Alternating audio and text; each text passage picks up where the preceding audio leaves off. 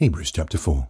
Let's fear, therefore, lest perhaps any one of you should seem to have come short of a promise of entering into his rest. For indeed we have had good news preached to us, even as they also did. But the word they heard didn't profit them, because it wasn't mixed with faith by those who heard. For we who have believed do enter into that rest, even as he has said, As I swore in my wrath, they will not enter into my rest, although the works were finished from the foundation of the world.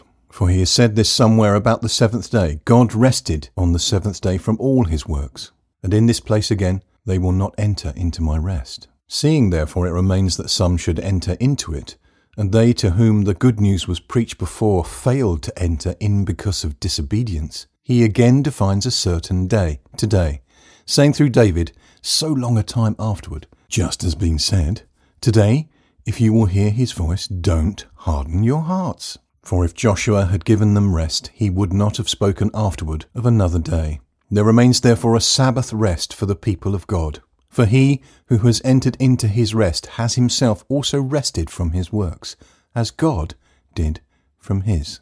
Let's therefore give diligence to enter into that rest, lest anyone fall after the same example of disobedience. For the word of God is living and active and sharper than any two-edged sword, piercing even to the dividing of soul and spirit, of both joints and marrow, and is able to discern the thoughts and intentions of the heart. There is no creature that is hidden from his sight, but all things are naked and laid open before the eyes of him to whom we must give an account.